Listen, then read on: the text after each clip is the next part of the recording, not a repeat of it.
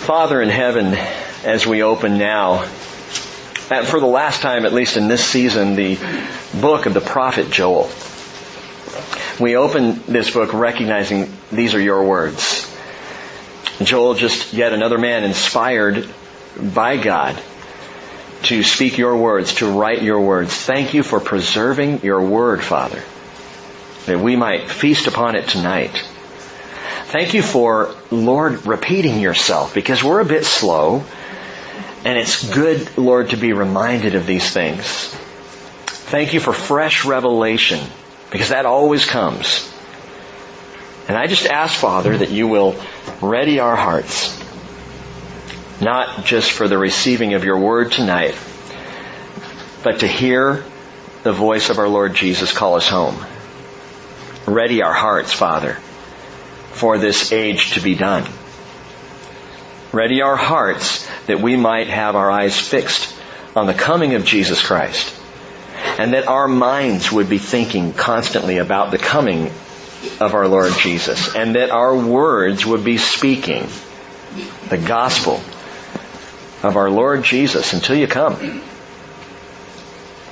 However you do it, Father, and it is beyond me, but I pray that your Holy Spirit would give us fresh and new words that we might even speak this week.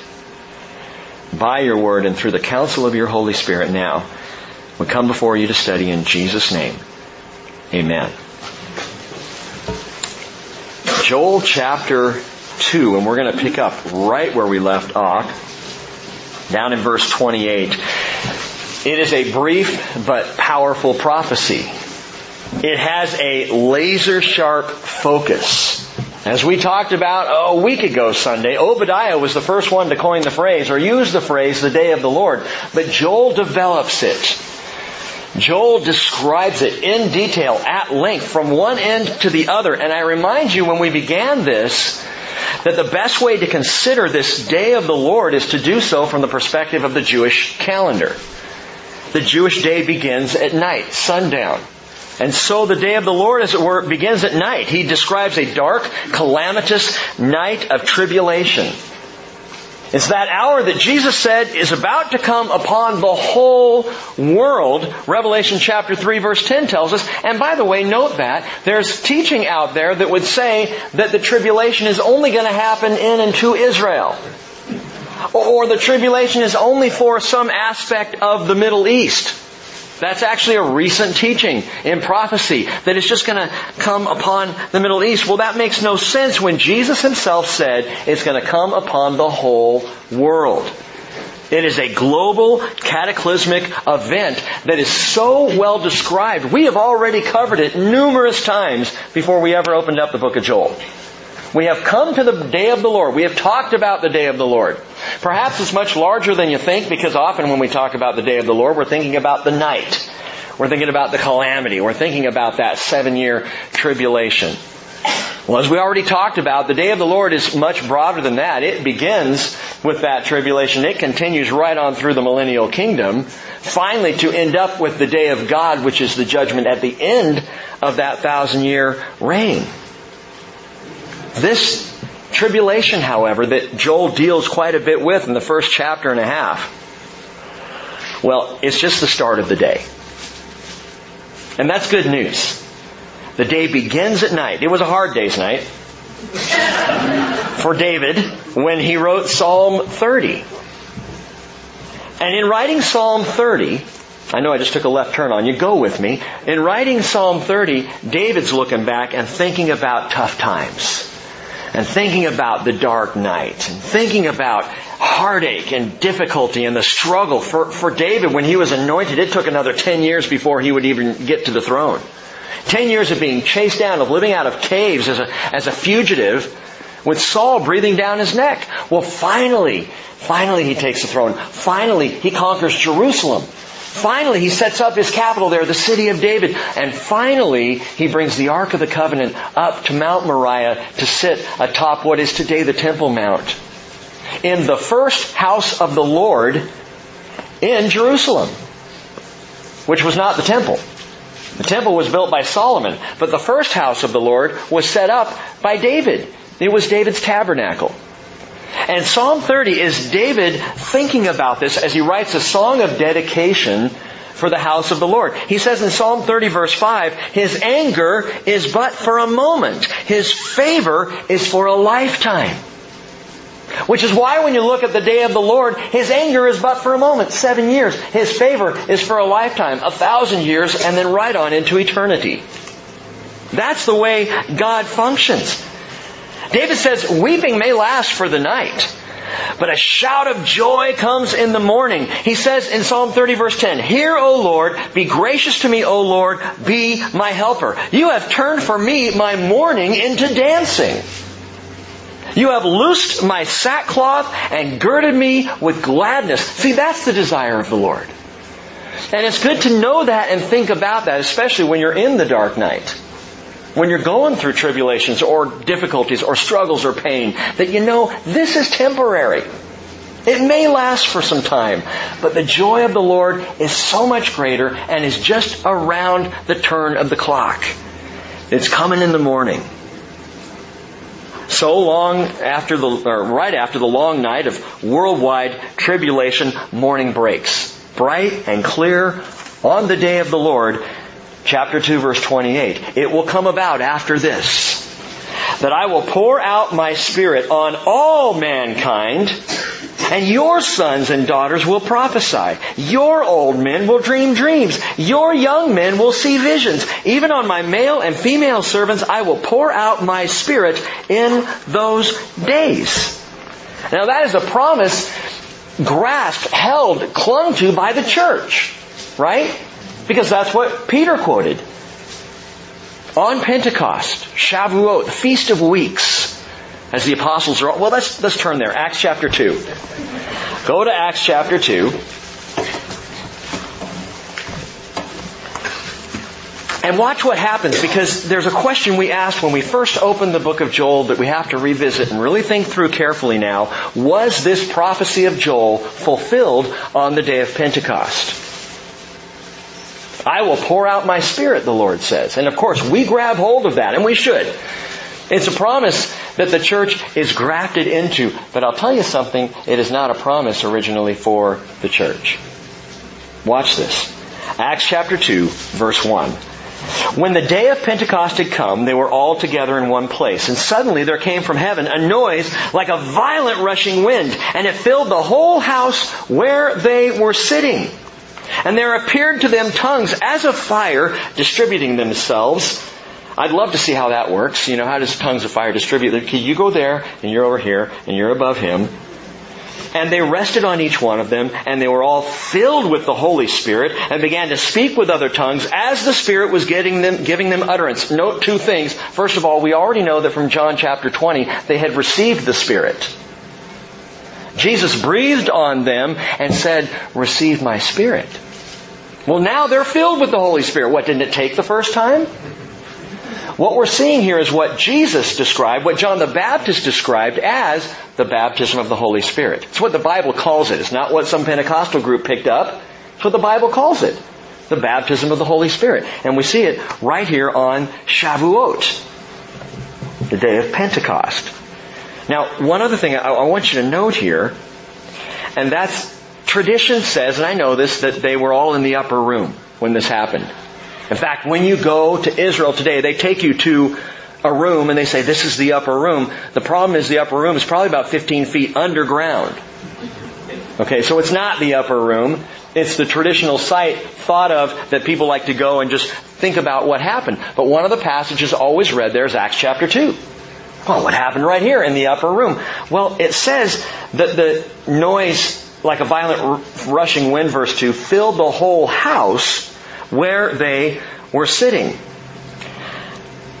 Acts chapter 1 says they were all gathered together in the upper room, which is why people say in Acts chapter 2 they assume that that's where they were. But the problem is, well, a few things.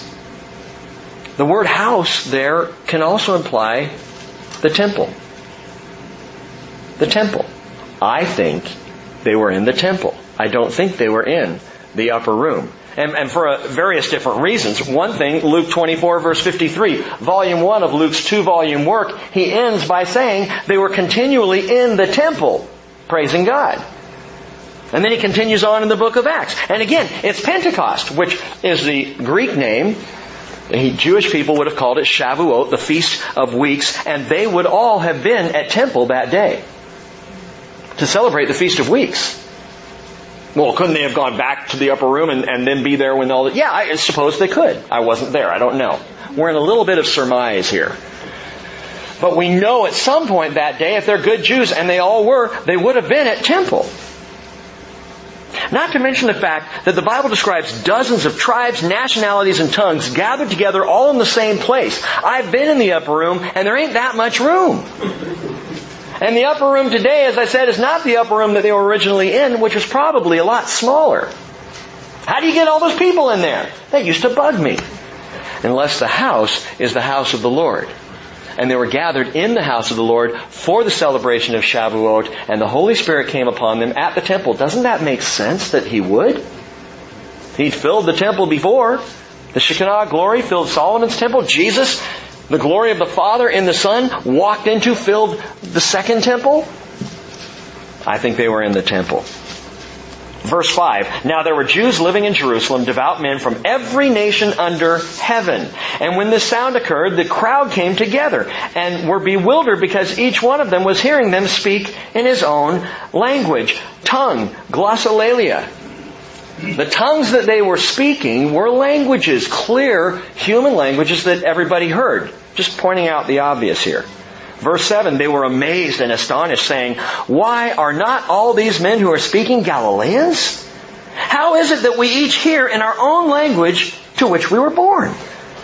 Parthians and Medes and Elamites and residents of Mesopotamia and Judea and Cappadocia and Pontus and Asia and Phrygia and Pamphylia, Egypt and the districts of Libya around Cyrene, and visitors from Rome, both Jews and proselytes, Cretans and Arabs. We hear them in our own tongues speaking of the mighty deeds of God. And they all continued in amazement and great perplexity, saying to one another, What does this mean? But others were mocking, saying, They're just filled with sweet wine. Because you all know when you get drunk, you can speak another language. Right?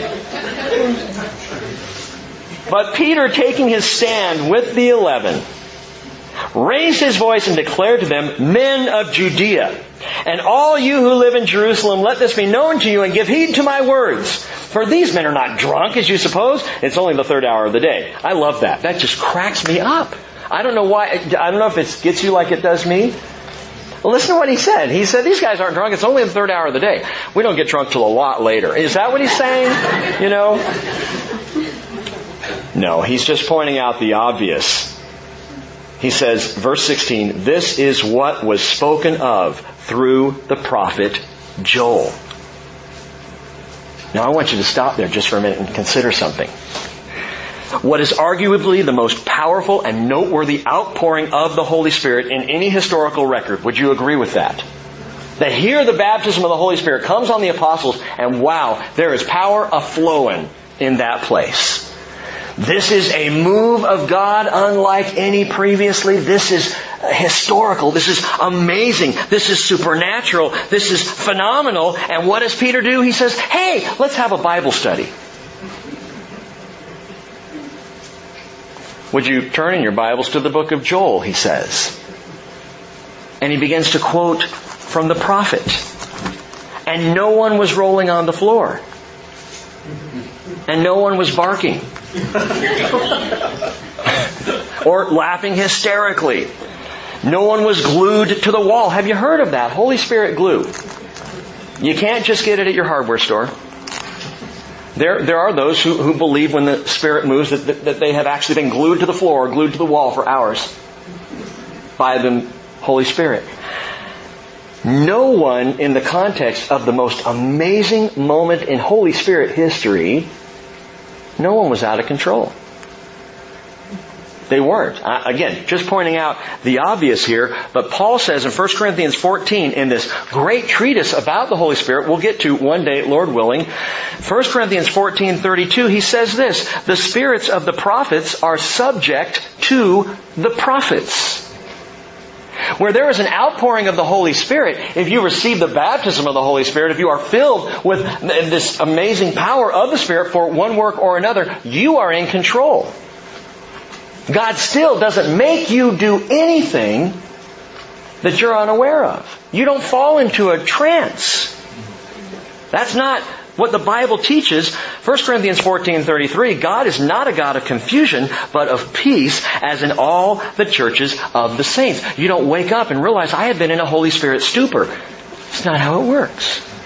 Because God doesn't seek to confuse, but to reveal, to illuminate, to clarify. And so in this moment, as the apostles are all filled with the Spirit, baptized in the Spirit is moving, they are preaching the Word of God.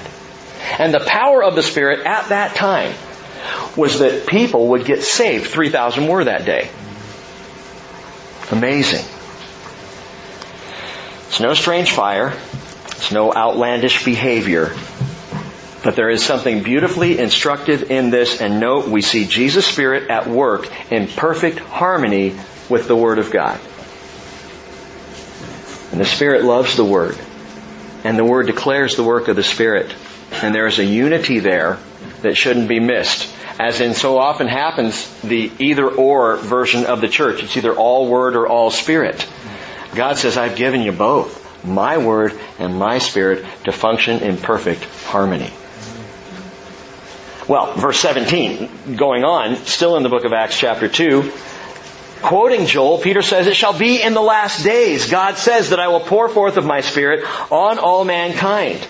And your sons and your daughters shall prophesy, and your young men shall see visions, your old men shall dream dreams. Even on my bondslaves, both men and women, I will in those days pour forth of my Spirit, and they shall prophesy.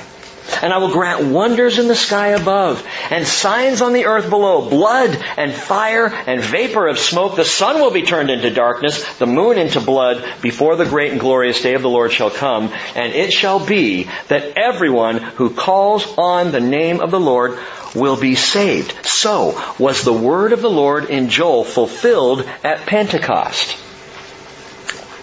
Here's the answer as far as I understand. Fulfilled? Yes. Consummated? No. It began to be fulfilled on that day. The realization of God's willingness to pour out His Spirit on all mankind began at Pentecost, but it will not reach its final culmination until the outset of the millennial kingdom, when truly, and get this, the prophecy will be fulfilled, the Spirit poured out on all mankind. All mankind. How many people received this outpouring? 12? 120 if all the disciples received it at that moment? Or 3,000 if you want to include everybody who got baptized and filled with the Spirit that day. Okay, we can go 3,000. Hardly all man. We got more illegal aliens coming in on a daily basis than that.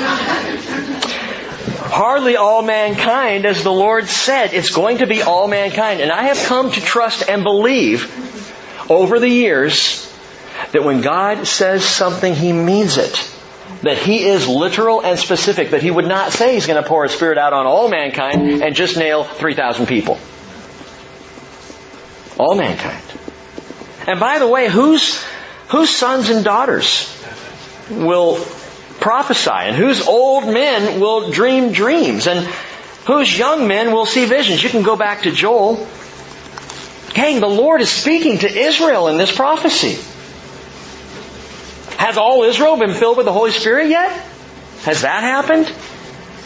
Ezekiel chapter 36 verse 24, the Lord says, I will take you from the nations, I will gather you from all the lands, and I will bring you into your own land.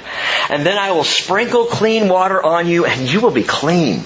I'll cleanse you from all your filthiness and from all your idols. Moreover, I will give you a new heart. I'll put a new spirit within you, and I will remove the heart of stone from your flesh and give you a heart of flesh. And I will put my Spirit within you and cause you to walk in my statutes. And you will be careful to observe my ordinances. By the way, when you're Spirit filled, that's the deal. When you are filled with the Spirit of God, you are walking in His statutes. You're careful to observe His ordinances because you love Him and you love His Word, and that's where you want to be. He says, you will live in the land that I gave to your forefathers, so you will be my people, and I will be your God. So back in Joel, what the prophet is describing here, I believe, is something that began on the Feast of Weeks. Yes, it began at Pentecost. And it's been filling up ever since then as people are filled with the Holy Spirit.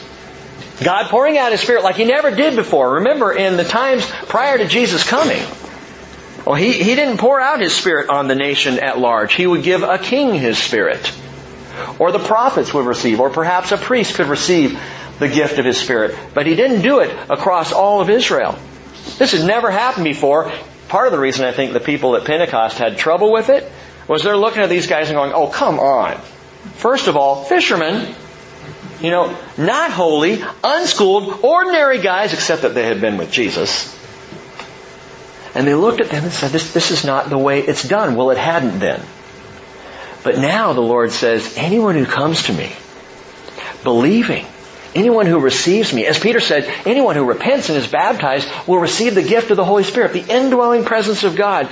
And He offers the baptism of His Holy Spirit, which is an outpouring of His Spirit, supernatural power to do what you can't do. In this case, it was speaking other languages. In your case, it could be anything from healing to compassion to grace to showing mercy to helps. Gift of the Spirit. It will find its final culmination in the day of the Lord. Back in Joel, picking up now in chapter 30, He says, I will display wonders in the sky and on the earth, blood, fire, and columns of smoke. The sun will be turned into darkness and the moon into blood before the great and awesome day of the Lord comes. So some cataclysmic, amazing, huge things. Was there blood, fire, and columns of smoke on the day of Pentecost? Not as recorded in the Bible, and you would think that'd be an important point to include if it had happened. The sun going dark, the moon blood red. We're already one blood moon into the tetrad, right? Of which many are intrigued. 4 curiously consecutive lunar eclipses over 2014 and 2015. We've talked about these, but all 4 happening on the first and last Feast of Israel both years. On Passover 2014, it already happened. On Sukkot, Feast of Tabernacles 2014, we will have another blood moon. The next blood moon will be on Passover 2015, and the final one on Sukkot 2015. 4 in a row. In addition, I don't know if you've heard this, but right in the middle, there will be a solar eclipse. In the middle of these 4 blood moons, right between 2 and 3, a solar eclipse where the sun will go dark. So Rick, are you saying the final fulfillment of Joel's prophecy is imminent? I've been saying this for 10 years. And that's just in my life. There are guys long before me. The Apostle Paul has been saying it for 2,000 years. That the coming of Jesus is imminent. That we are to live ready. And whether or not the tetrad is a sign in the heavens, and it may very well be, and it may not be, you big fans of it, it may not be. We may hit 2016 and then people are going to be going, but I had a tetrad t-shirt, I can't wear it now. Don't get hung up in the signs. We're not looking for blood moons, we're looking for Jesus. Okay, we're not looking for solar eclipses, we're waiting to hear Him call us home. And Jesus said, I want you ready. Whether there's a blood moon or not, I want you ready daily in these last days. He said, be on the alert. Matthew 24:42. You do not know which day your Lord is coming. But be sure of this, that if the head of the house had known at what time of the night the thief was coming, he would have been on the alert. And you would not have allowed his house, he would not have allowed his house to be broken into. For this reason you also must be ready, for the Son of Man is coming at an hour when you do not think He will. And the thing that does interest me about the whole tetrad thing, I do find it interesting, intriguing to look into this, think about it. And yet at the same time, we see the church get these little surges every now and then of excitement that maybe He might be coming back. What about 4 years ago before anyone was talking about this? Were we not to be as ready then as we are right now?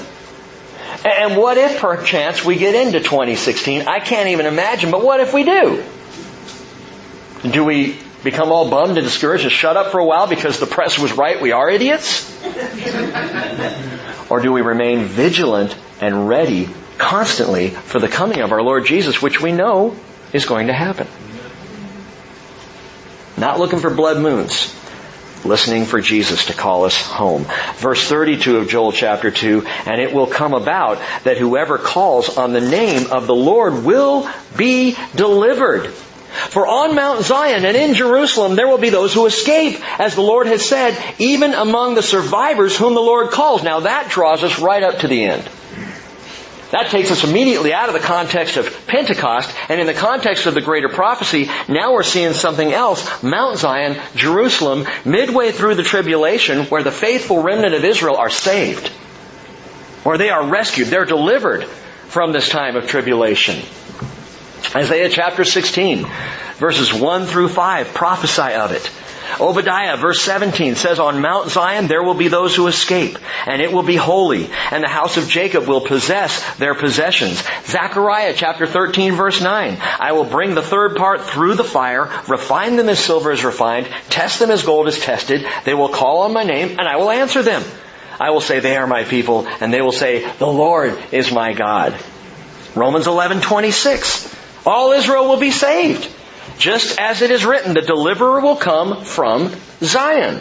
He will remove ungodliness from Jacob. So Paul, quoting Joel and Revelation chapter 12, verse 6. Now I'm throwing a lot of verses at you. It's just how we roll here.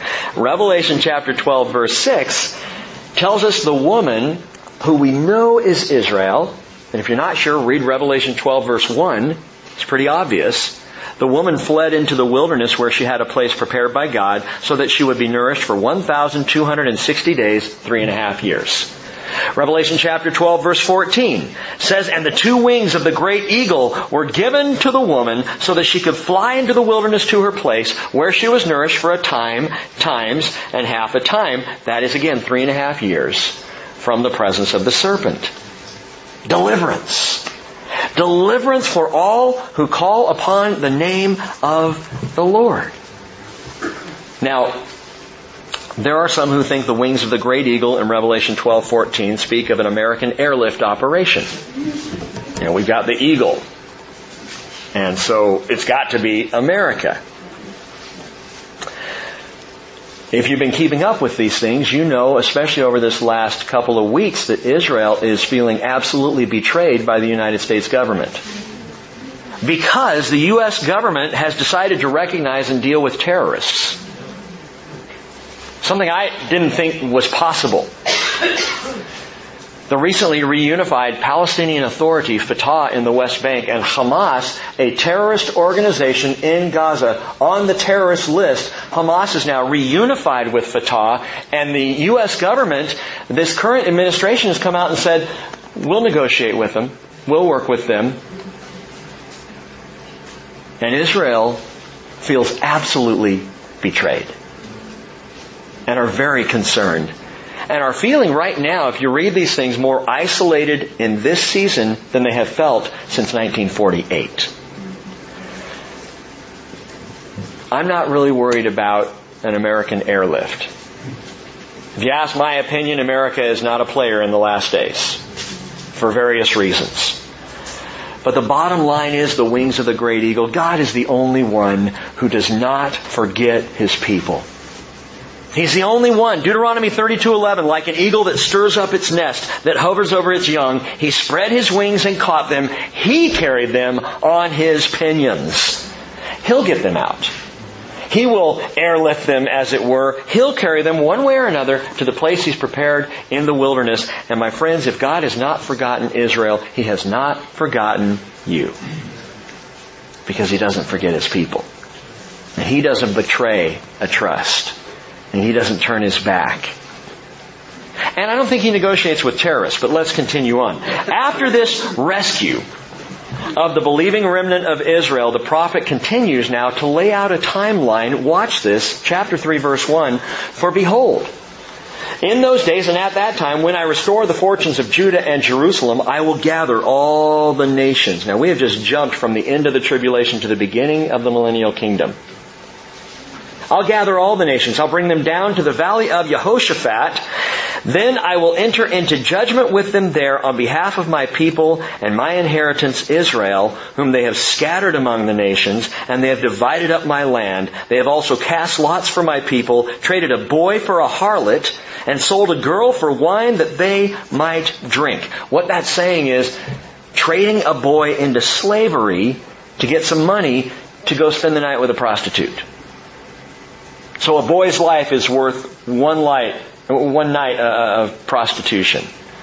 Or selling a girl into bondage to get enough dough to go buy yourself a bottle of wine and get drunk.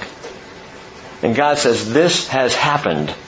Actually, here He says, this will happen to my people. It has happened to His people.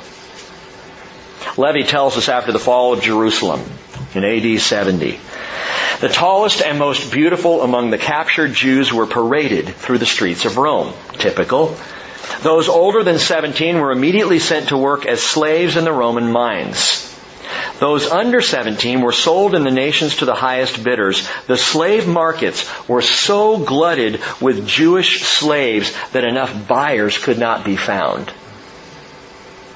These are children under the age of 17, sold for a bottle of wine, sold for a night with a prostitute. No wonder this world is going to come into judgment in the valley of Jehoshaphat. By the way, note this, jot it down in your Bibles. Jehoshaphat means God judges. God judges.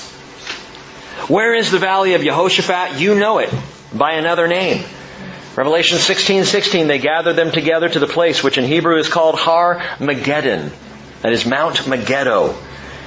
This is not Judgment Day that he's talking about. This gathering in the valley of Megiddo, the valley of Jehoshaphat, it's not Judgment Day in the traditional sense, in the biblical sense. That comes after the 1,000-year reign of Christ.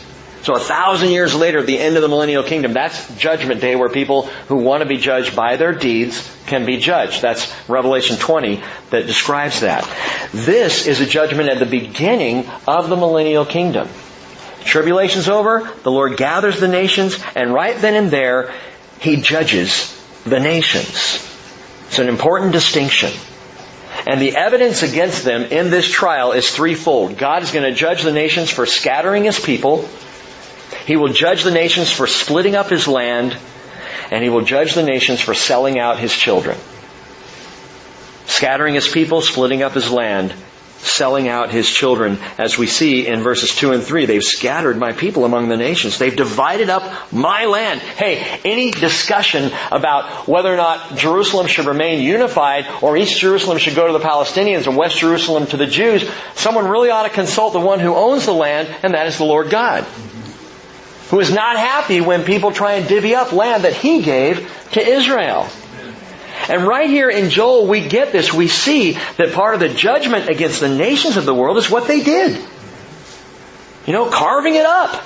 Giving plots to this person and that person.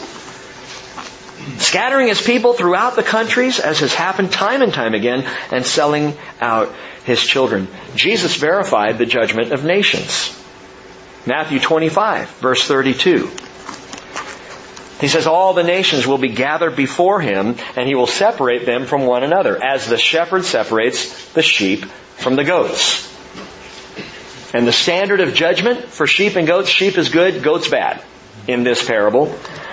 The standard of judgment, Jesus says, the king will say to these, truly I say to you, to the extent that you did it to one of these brothers of mine, even the least of them, you did it to me.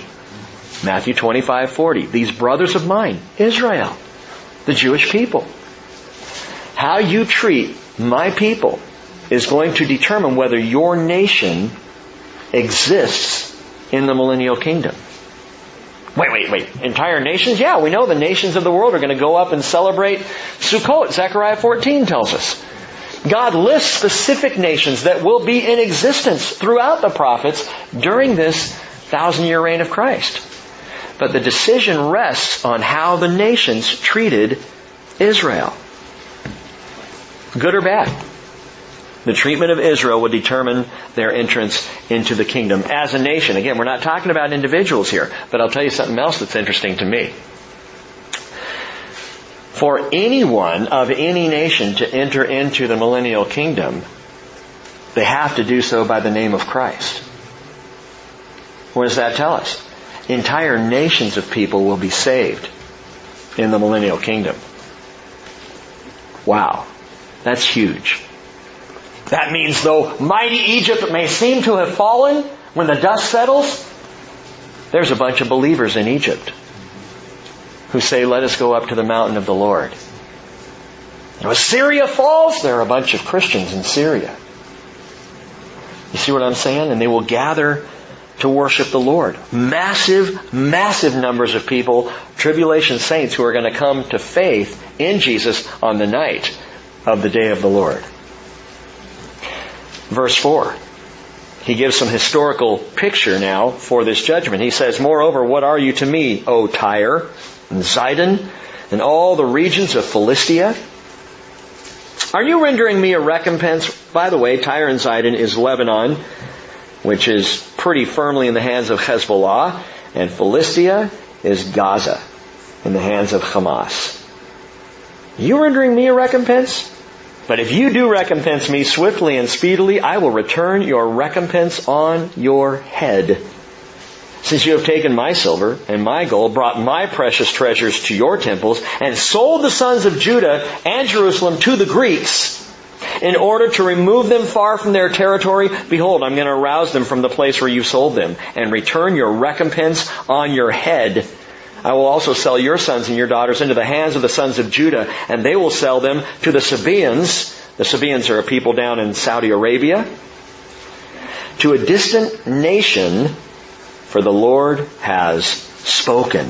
This is remarkable in its historical accuracy. Things that happened as a reference point for this property. Things that, if we had the time tonight, we could look at the historical record that he's describing here and see what these nations did to the Jewish people and how God's going to turn that right back on their heads. And it's a picture of God dealing with the nations. Some of these things happened more than 500 years after Joel spoke this prophecy. Jews were sold as slaves to the Greeks. Alexander the Great's Greek army. And the Greeks at that time, Jews were sold in droves among them. They were removed from the land even at that time. They would continue to be removed from the land over time, as you know. But then and now, the Lord challenges the nations of the world. This is, by the way, this is why we talk about America. This is why I deal with our nation. This is why I say things that you might consider politically incorrect or political at all or offensive. Because truth has got to be recognized by every nation, and this happens to be the nation that we sit in. The nation of which I am a citizen. I am first and foremost a citizen of heaven. But I've got dual citizenship that I got to deal with here.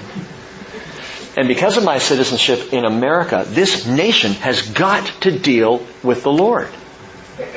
And right now, this nation is not dealing with the Lord very well. In fact, this nation is turning its back to the Lord, ignoring the Lord, ignoring the word of the Lord. And tragically, it's infecting aspects of the church as well. We got to deal with the Lord. Every individual will, of course, have to give an accounting. All Christians are going to have to give an accounting to the Lord. Did you know that? Not for your salvation. You have that by grace. But He's still going to say, hey, what'd you do with what I gave you? How'd you spend those talents, those gifts? And there will be a recompense. There will be gifts given to the church. It's beautiful. Every individual has to give an accounting of themselves to the Lord. Non-Christians will have to account for why they decided to rebel. And every nation is going to have to account for itself and its policies before the Lord God. And our nation better think good and hard about the trajectory that we're on right now. Matthew 25, verse 33, tells us He will put the goats on the left. Verse 41, He says, then He will say to those on His left, depart from me, accursed ones, into the eternal fire, which has been prepared for the devil and his angels. I think it's interesting. It's sheep and goats. It's not elephants and donkeys. Far be it for any nation to despise God's people Israel. Because Jesus, the greatest Jew who ever lived, is coming. And His recompense is with him. Zechariah chapter 2, verse 8. After glory, he has sent me against the nations which plunder you, Israel. For he who touches you touches the apple of his eye. That's the pupil. How do you feel when something gets close to the pupil of your eye? I had LASIK eye surgery back when I was 40. It's all going away now. I can't even see any of you. I don't even know if anyone's really here tonight. But I had LASIK eye surgery, and they put the drops in your eyes, and they numb the eyes, and you lie there, and you watch this laser coming at your eye, and there's nothing you can do about it. You just stare and go, no. Oh, that feels weird. We protect the apple of our eye as with our lives. Come at me with a pencil, protect the eyes. And that's how God feels about Israel. Israel is the apple of his eye, the very pupil of his eye. And the me in Zechariah 2 verse 8, and we'll see this when we get to Zechariah, Lord willing, the me may very well be Jesus. Listen again. After glory, he has sent me against the nations which plunder you. For he who touches you touches the apple of his eye. It's Jesus speaking. Why do you think that? Well, we'll see when we get to Zechariah. Verse 9. So verse 9 he continues. He says, proclaim this among the nations. Prepare a war. Rouse the mighty men. Let all the soldiers draw near. Let them come up. Beat your plowshares into swords and your pruning hooks into spears. You take all your farming implements now and make them into weapons. It's the opposite of what will happen in the kingdom. And let the weak say, I'm a mighty man. Hasten and come, all you surrounding nations, and gather yourselves there. Bring down, O Lord, your mighty ones. Let the nations be aroused and come up to the valley of Jehoshaphat, for there I will sit to judge all the surrounding nations. Daniel talks about this exact same scene. Daniel chapter 11, verses 41 through 45. Jot that down and note that. You can look at that. He describes this massive gathering in this valley of the nations of the world. Antichrist is there. He has thrown down the gauntlet. His demon frogs are going out and saying, go to Megiddo, go to Megiddo, go to Megiddo. And everybody's gathering there for this massive war. And in the second Psalm, David wrote of a time when the Lord would laugh as mankind gathered its strongest and best, its most powerful, which in the Lord's eyes is puny and weak. Psalm 2 verse 4, he who sits in the heavens laughs. The Lord scoffs at them. And I've shared before, it's a laughter of incredulity, which looks at people who think they're so powerful, so mighty, and goes, are you kidding? Really? You're going to bring... Oh, you've got your big nuclear bombs. Oh, shaking. The Lord is laughing at this ridiculous show of human strength and might, which is nothing. It's nothing to Him. Psalm 2 verse 5, David says, then He will speak to them in His anger and terrify them in His fury, saying, as for me, I have installed my King upon Zion, my holy mountain. They don't mess with the Lord. Verse 13. Put a sickle in, for the harvest is ripe. Come, tread, for the winepress is full. The vats overflow, for their wickedness is great. Bible students, does that ring a bell? John obviously read the prophet Joel. But John is not just repeating a prophecy. John confirms the prophecy. Revelation chapter 14. Let me just read it to you. He says, then I looked and behold a white cloud. And sitting on the cloud was one like a son of man, having a golden crown on his head and a sharp sickle in his hand. And another angel came out of the temple, crying out with a loud voice to him who sat on the cloud, put in the sickle and reap, for the hour has come, because the harvest of the earth is ripe. And then he who sat on the cloud swung his sickle over the earth, and the earth was reaped. And another angel came out of the temple which is in heaven, and he also had a sharp sickle. And another angel, the one who has power over fire, oh yeah, that one, came out from the altar, and he called out with a loud voice to him who had the sharp sickle, saying, put in your sharp sickle and gather the clusters from the vine of the earth, because her grapes are ripe.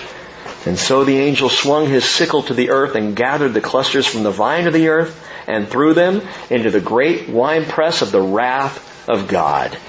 And the winepress was trodden outside the city, and blood came from the winepress up to the horses' bridles for a distance of 200 miles. You Bible students know it is the length of the valley of Megiddo. Joel speaks this prophecy. John confirms it. The other prophets speak it as well of the day of the Lord, of this massive engagement in the valley of Megiddo, also called here the valley of Jehoshaphat, also called, verse 14, the valley of decision. Multitudes in the valley of decision, for the day of the Lord is near in the valley of decision. Now perhaps you've heard that verse used in an evangelistic meeting or campaign. A pastor standing up and speaking out to all the people gathered and saying, "You are standing in the valley of decision. Now is the time to make a choice. Make your choice for Jesus now. Now's your chance to decide in the valley of decision." And in this age, we get to make a choice. We have a decision to receive the saving grace of Jesus or reject Him. Right now, yes, we stand in the valley of decision. But please understand, on that day, the decision is the Lord's. This is not the time for people to decide, well, okay, I guess I'll go with God. He won after all. I'll be on His team. You don't make the choice after the game is lost. This decision is the decision of the Lord. Multitudes in the valley of decision. The word decision is karutz. We saw this recently. It means either a threshing sledge for tearing up the fallow ground, or, and in this case, it means a judicial verdict. Multitudes in the valley of God's judgment. Jehoshaphat, God judges, and here He will make the final decisions as to who goes where. Verse 15. The sun and moon grow dark, and the stars lose their brightness. The Lord roars from Zion and utters His voice from Jerusalem, and the heavens and the earth tremble, but the Lord is a refuge for His people and a stronghold to the sons of Israel. I love that. There is no greater stronghold than the Lord. There is no other refuge. And yet the nation of Israel today still hasn't learned this, hasn't figured it out. That no international alliances will sustain them. So if America turns its back on Israel, so be it. The Lord has not. That no amount of weaponry or training in the IDF can save them. The Israeli Air Force is the best in the world. Do you know that? These guys are nuts. I mean, they take risks that no thinking pilot would take, but they are so well trained and so sharp and so on the edge, they pull it off. They will not save Israel. They are not the stronghold. They are not the refuge. Not even the undeclared nuclear arsenal at Dimona will save Israel. Only the Lord. He's the stronghold. Psalm 18 verse 2, "The Lord is my rock and my fortress and my deliverer, my God, my rock in whom I take refuge, my shield and the horn of my salvation, my stronghold." He is Israel's stronghold. Is He yours? Do you run to the Lord when things are shaky at work? Do you find yourself turning to your resume? You just send this out quick. When things are rocky at home, do you find yourself going to other people? When things are difficult in your family or in your life? Or do you go to the stronghold? The Lord is the stronghold of Israel, and grafted in, He's here to be your stronghold as well. And there is such peace, and there is such security, and there is such joy in the Lord. And by the way, it says the Lord who roars from Zion and utters His voice from Jerusalem. Guess who that is? That's Jesus, roaring from Zion. That's Jesus uttering His voice from Jerusalem. And gang, He may have spoke gently in the past. He is going to boom on that day. He's not going to need a megaphone. The world is going to hear our Lord Jesus. And Philippians 2:10, I say it again, tells us at the name of Jesus, every knee will bow of those who are in heaven and on earth and under the earth, and every tongue confess that Jesus Christ is Lord to the glory of God the Father. That's the day. And it's coming and it will happen. Verse 17, then you will know that I am the Lord your God, dwelling in Zion, as Jesus will, my holy mountain. And so Jerusalem will be holy, and strangers will pass through it no more. What does that mean? Strangers will pass through it no more. The word strangers is zur, and it means foreigners or illegal aliens. And of course, that's the buzz right now in the news for us. Because our borders are so fluid right now, the illegals are pouring in like crazy. And when I say illegal, it's funny, we're not really supposed to say illegal. That's politically incorrect. It's illegal to say illegals. Isn't that what you are when you're breaking the law? I'm just saying. Why? Think about this. Why do we have citizenship? Now, I'm not going to go political on you, trust me. Or not. Why do we have citizenship and border crossings and visas? There's a reason for it. It's a good reason. Every country has it. Security is number one. So we know who's coming in and going out. So we can track what's going on. You would think 13 years ago on 9/11 we would have learned the lesson. We clearly have not. But citizenship, it's not just about security, it's also about loyalty. I'm not just here to get what I can out of this country and leave. I'm here to be part of this. And to be part of this, I'm going to go through the process because I believe in what this country stands for. Okay, loyalty. Transparency. Here's who I am. And by the way, I know everybody's worried about right now the NSA and everybody knowing everything about us, and we've given up our privacy. By the way, we did that the moment we signed up for Facebook. Here I am, world! I just burped. Gonna put that in Facebook. And it's amazing to me what people will post. We gave that up. But I'll tell you what. If you're walking with the Lord, hey, rifle through my stuff. I got nothing to hide. I'm walking with Jesus. I'm not doing anything unlawful. No one will be in Jerusalem who is not a citizen of the kingdom. No one will pass through it who does not know and is not known by the Lord Jesus Christ. The millennial kingdom will begin with a worldwide global Christian population. Can you even imagine?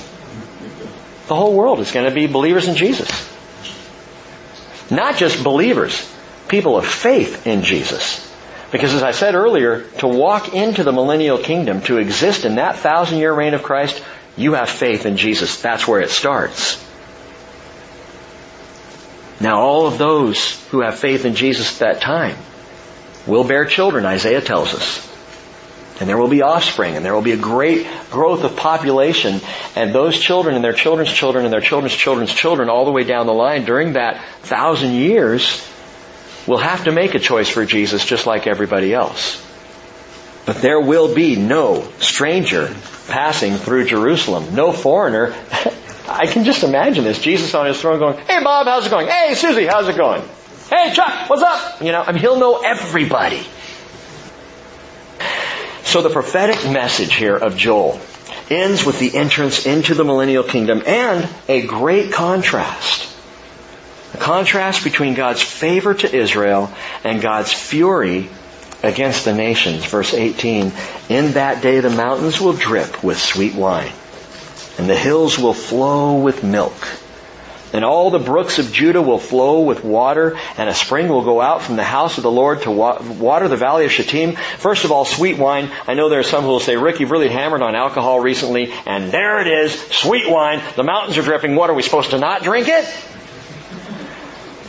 I'm thinking the sweet wine here is probably something Welch's couldn't even touch. Just saying. And a spring will go out from the house of the Lord to water the valley of Shittim. Shittim means acacias, the valley of the acacia trees. Some of you have been there. It is the valley today, the region known as the Dead Sea. And the only thing that really grows there, aside from the Israeli farms that they have developed, the stuff that grows naturally there, acacia trees, because they stand up in the desert. You Bible students may remember the acacia is what the Ark of the Covenant was built out of. Why? Because it was the easiest wood to find in the desert.